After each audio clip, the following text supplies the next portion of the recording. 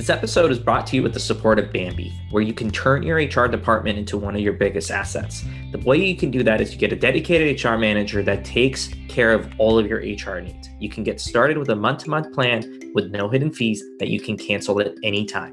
Go to Bambee.com/uncharted right now to schedule your free HR audit. That's Bambee.com/uncharted, spelled BAM to the BEE.com/uncharted. Welcome back, everybody, to the Uncharted podcast. This is Poya. I have two really good friends of mine, Gary as well as Armando from Breadcrumbs. Once in a while, when we have both founders on the episode, we'd love to kick it off with a co-founder test where each of you introduces the other person. So, Armando, let's go to you and let's allow you to introduce Gary. Gary is awesome, first and foremost. We got to know each other a few years ago at Hootsuite, where he was one of the leaders within the growth organization in charge of course, demand gen, and specifically as well the scoring and flywheel engine. When we reconnected after a while for a podcast, funny enough, that they were running with the friends at Price Intelligently and Patrick over there. We ended up doing an episode. We ended up talking a little bit or a lot about scoring and this more modern, more interesting, fresher take, and we ended up starting a company on it. Shout out to Patrick and the team at Profitwell for planting the seed and bringing two co-founders together. Gary, let's have you introduce Armando and see who wins the co-founder test. Yeah, sure. I'll do my best. So again, Armando had nice things to say about me. I have nothing but nice things to say about him. When you start a business together and you're co-founders, it's basically like entering another marriage. We spent a ton of time together, and it's been nothing but enjoyable so far. As Armando mentioned, our first meeting was really as a result of Hootsuite buying Adespresso. That was Armando's probably biggest success story to date. To get there, he had a winding path that I've heard about a few times, starting off, weirdly enough, in physiotherapy, sports therapy, meandering into radio and being a radio personality in Italy, leading to, a series of entrepreneurial startup ventures, to the success of Adespresso. When we reconnected in Dublin at SaaStock, which is another place where wonderful things tend to happen, I think he was at MailUp Group at that point on the board and as chief growth officer. Thanks for the intros. Give us a little bit of context on the founding story and what led to what is now the creation of Breadcrumbs. That led to the creation of Breadcrumbs is that, Gary's work, very articulated, very sophisticated, maybe the most sophisticated work that I've seen in this space. And the observation that pretty much 100% of the companies post product market fit with a marketing engine that works on one side and a sales assisted motion on the other. They need something like this, a version of this, and that no good enough solution exists to date. I've been personally looking for some. I would have invested in one if I found it. I didn't, so I had to start one. And then the other part of the observation is, Gary doing this over and over and over and over again as a process. And so you see on one side of the market, this, barely good enough, but really unsatisfying, kind of bare bone basic versions of this. On the other side, sophisticated operators like Gary, putting a ton of work and time and resources and cash to make this happen. And so imagining that there might be a better way of doing this as a product, not as a process, that was kind of the insight that sparked the conversation.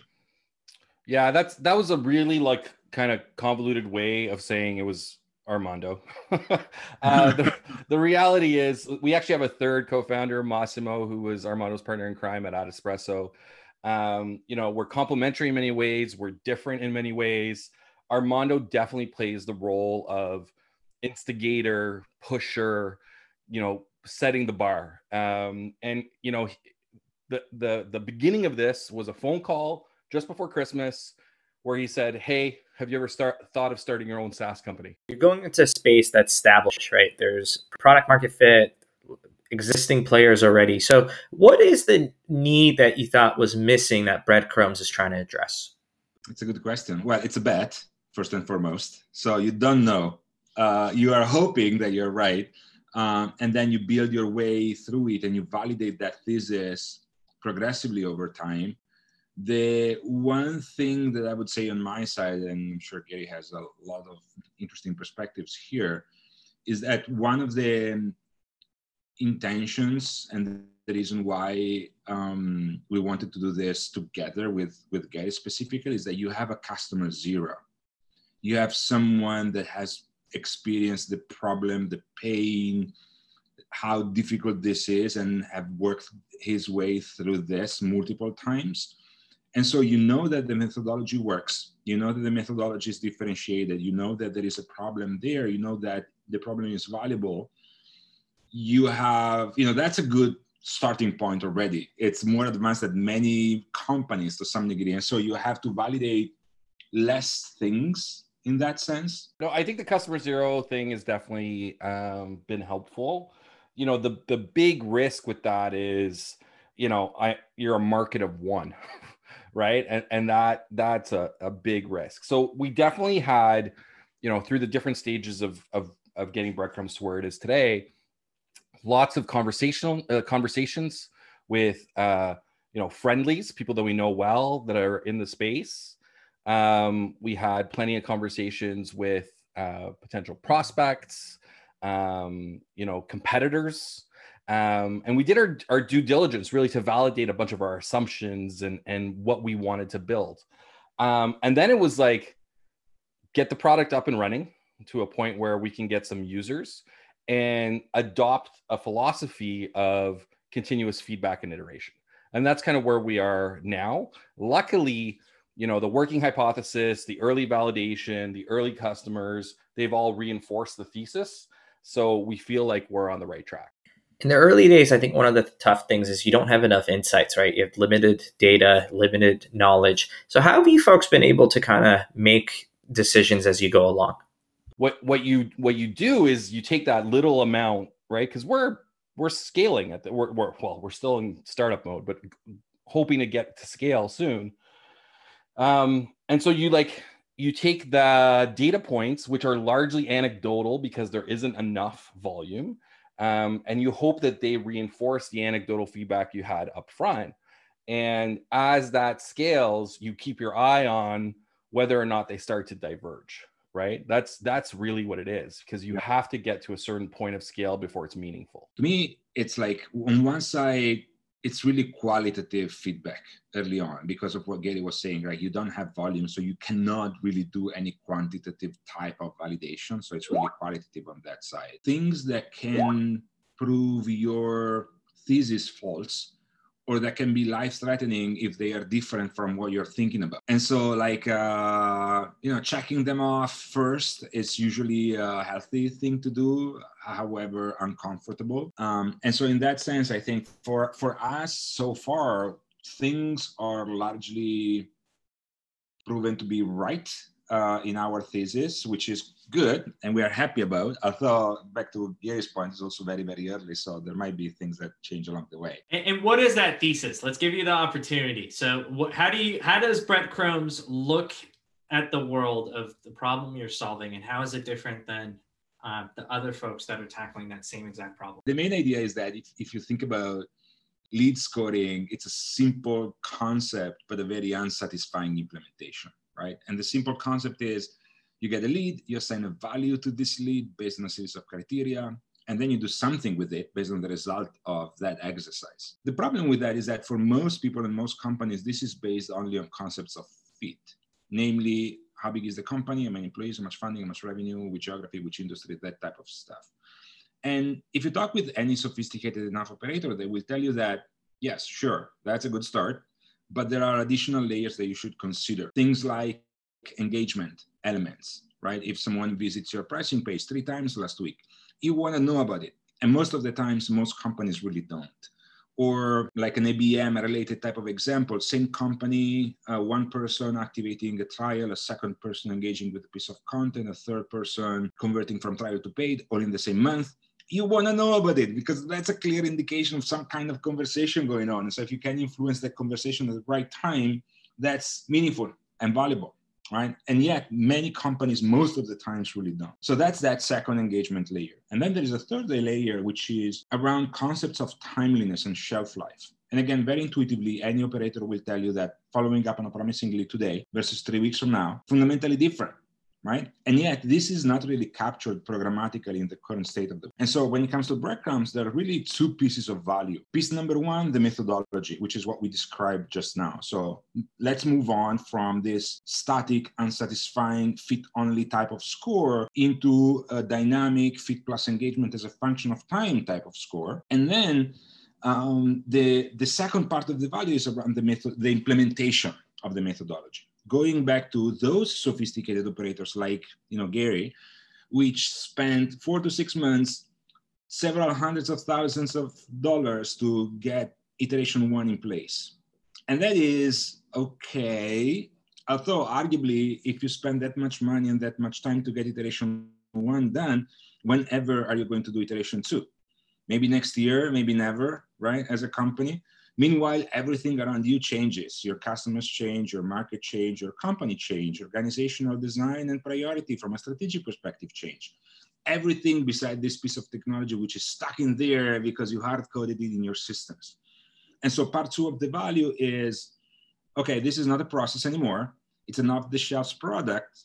And because of that, you can implement it tomorrow instead of 4 months from now, and iterate on it next week instead of next year, and get started for free instead of having to hire expensive consultants. Because the last part of this, just to wrap it up, is that we have been talking about a model right now, but the most sophisticated operators never only have one. You have different models for different objectives and different purposes, right? One for acquisition, one for retention, one for upsell and cross-sell at the minimum. And not only one model running for each and every one of these different objectives, but a model running and a bunch of other models in the background testing different assumptions, because you never know that you're missing the boat on some kind of different combination, at which point you just swap one model for the other. Building an infrastructure like this, it's like literally a year or more of work, maybe a couple, or the idea is breadcrumbs.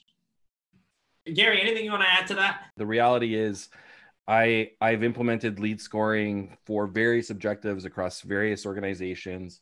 I know that it generates lift. I know that if you work at identifying, the data points that actually throw off signal, you're going to have a meaningful impact to your business. I think the only thing I would add is like the challenge we're having with lots of conversations is, and this is a broader topic, but SaaS has made this promise of like magic, everything being magic. We're working on building in more magic to the product, but ultimately it's still like people, process, and thought, right? That drives it. We're just making it like way easier. When you have those three ingredients, we make it way easier to have way more impactful, meaningful models. Everything both of you have said seems very, very reasonable and logical to me, right? If I was the customer, I'm sitting and I care about this problem, but we all know people are not logical or reasonable. Otherwise they would go and buy breadcrumbs, right? With that said, what is, as you've gone through this journey, I think one of the things sometimes our listeners really value is getting like tactical tips on how you convince the other person on the other side they have a problem, and more importantly, to take action on that problem. In your journey, what's worked so far? As you've brought these customers, if I had to ask each of you to give like one tactical tip about, hey, if you have a customer, this is what's worked for us. And I get it, it's different, company by company, product by like personas, but one way to pay it forward, and we can start with you, Gary, this time. Yeah. Listen, back to my original comment, it comes down to like people, process, thought. And, when you're an early stage company and you have, a relatively unproven product, it's about being willing to put in a lot of work. And so we've been willing to do that with, the majority of our first customers. myself or one of my colleagues is in the tool, in the customer's tech stack, in their data, showing them how we do this, basically teaching them how to get the most out of Breadcrumbs, and then showing them the output, right? When we have a customer who's like, I'm looking for upgrade, upsell opportunities in my install base, and I can build a model for them and show them, here are the leads that the model identified. And they're like, holy shit, that's exactly the type of person I want to talk to. There's no better proof point, right? So it's hard work. It's not scalable by far. But early days, get your hands dirty, right? Do the work, show the value. And then you'll get to the point of scalability and repeatability just based on the goodwill that you're building up. Yeah, walk the talk.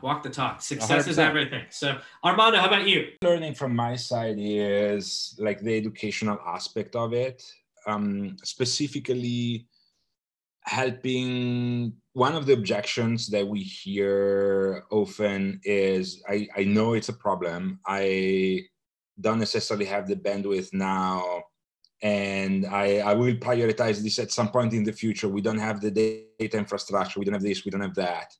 And one of the things that we are advocating for with Breadcrumbs that we want people and companies to realize is that it's better to get started early with what you have versus waiting for this ideal future state, which most of the times never really happens, because no company is perfect. No company has a perfect data infrastructure. No company has everything figured out all the time or at any time. Right. Look, this has been an absolute fantastic show. We can probably continue it on, but the goal is, once you're at that scale phase, to bring you both back to share and pay it forward at that point. Before we leave, we'd love to ask one question for each guest. And Armando, we'll start with you this time. The older, wiser Armando that's done this entrepreneurship a few times, have invested in 100+ companies. If you could go back to your younger self, right before you founded Addspresso, what advice would you give yourself? That's a great question. Just get started early, or as early as possible. We tend to overthink things a lot and worry about all the possible things or possible bad things that can happen without realizing that just the journey in it by itself, it's totally worth it. Yeah, 100%. Well said. So Gary, I'm going to change yours up as well. Before founding Breadcrumbs, you've been a successful operator for many, many innovative organizations. What advice would you give yourself right after you got off the phone with Armando right before Christmas and said, okay, I'm going to do this thing? I think I would just have reinforced how exciting but difficult the journey will be. Right. And just and made sure that point was hammered in. I think, a lot of people get enamored with the entrepreneurial story, but that's because they see the good outcomes, and they're not thinking about the long journey between that outcome and where you started. I'm having a blast. I'm working harder than I've ever worked, but I'm loving every minute of it. And being prepared for that, I think, is important for any aspiring entrepreneur. Yeah. It's well said. I've been fortunate to work with probably 20+ founders and seen them. And I don't think people realize how difficult the journey is, right? It has a lot of highs, lots of lows and lows. The grind, right? The grind. It's funny because I often have this conversation with many founders as well, or people that are not founders thinking about being founders. And they're like, I spoke with this founder. They told me not to do it. And they told me that it sucks and it's horrible. And my counter question is, yes, but I'm sure they wouldn't do anything else, which is the reason why they're doing it, right, in the first place. And so 100%. And I think, that word grind. So, Armando's changed my life, and Massimo has changed my life in more than one way, including now I have this investing bug. So I'm investing in more companies. I'm advising a few companies. And that's like the number one consistent thing, especially for very early stage startups, is grind, right? Like it takes a lot of work, a lot of resilience to get to those first initial milestones. And if you don't have the grit to put up with that, it's not going to be a fun journey. Yeah, 100%. Well said. Well, for everybody listening, we'll put both Gary and Armando's contact information, their LinkedIn, in the show notes. Please reach out. Please learn about Breadcrumbs to make it worthwhile at their time. And as always, Gary, Armando, thank you so much for coming on the show. It was a blast to have you. Thanks for paying it forward, and we'll catch you on the next show.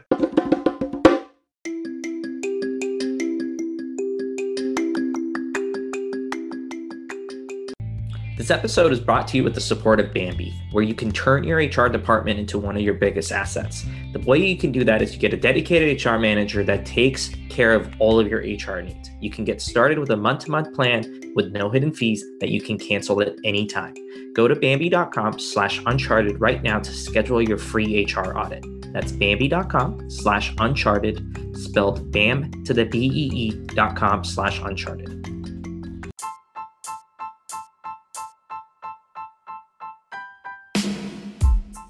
This week's episode is brought to you by Oracle NetSuite. Oracle NetSuite, I think, solves a really important problem that a lot of startups, business owners, executives face, which is how do you get the information that you need instantly all in one place? Before we upgraded to Oracle NetSuite at my last startup, it used to take us a lot of time to pull the information reports that we needed for our quarterly investment meeting, or the report that we wanted to send to both internal employees as well as stakeholders and shareholders at the end of the month. Upgrade to Oracle NetSuite today so you can get the visibility and control you need over your financials, HR, inventory, and everything you need in one place that you can access instantly. Let NetSuite show you how they'll benefit your business with a free product tour at netsuite.com/scale. Schedule your free product tour right now at netsuite.com/scale. That is netsuite.com/scale.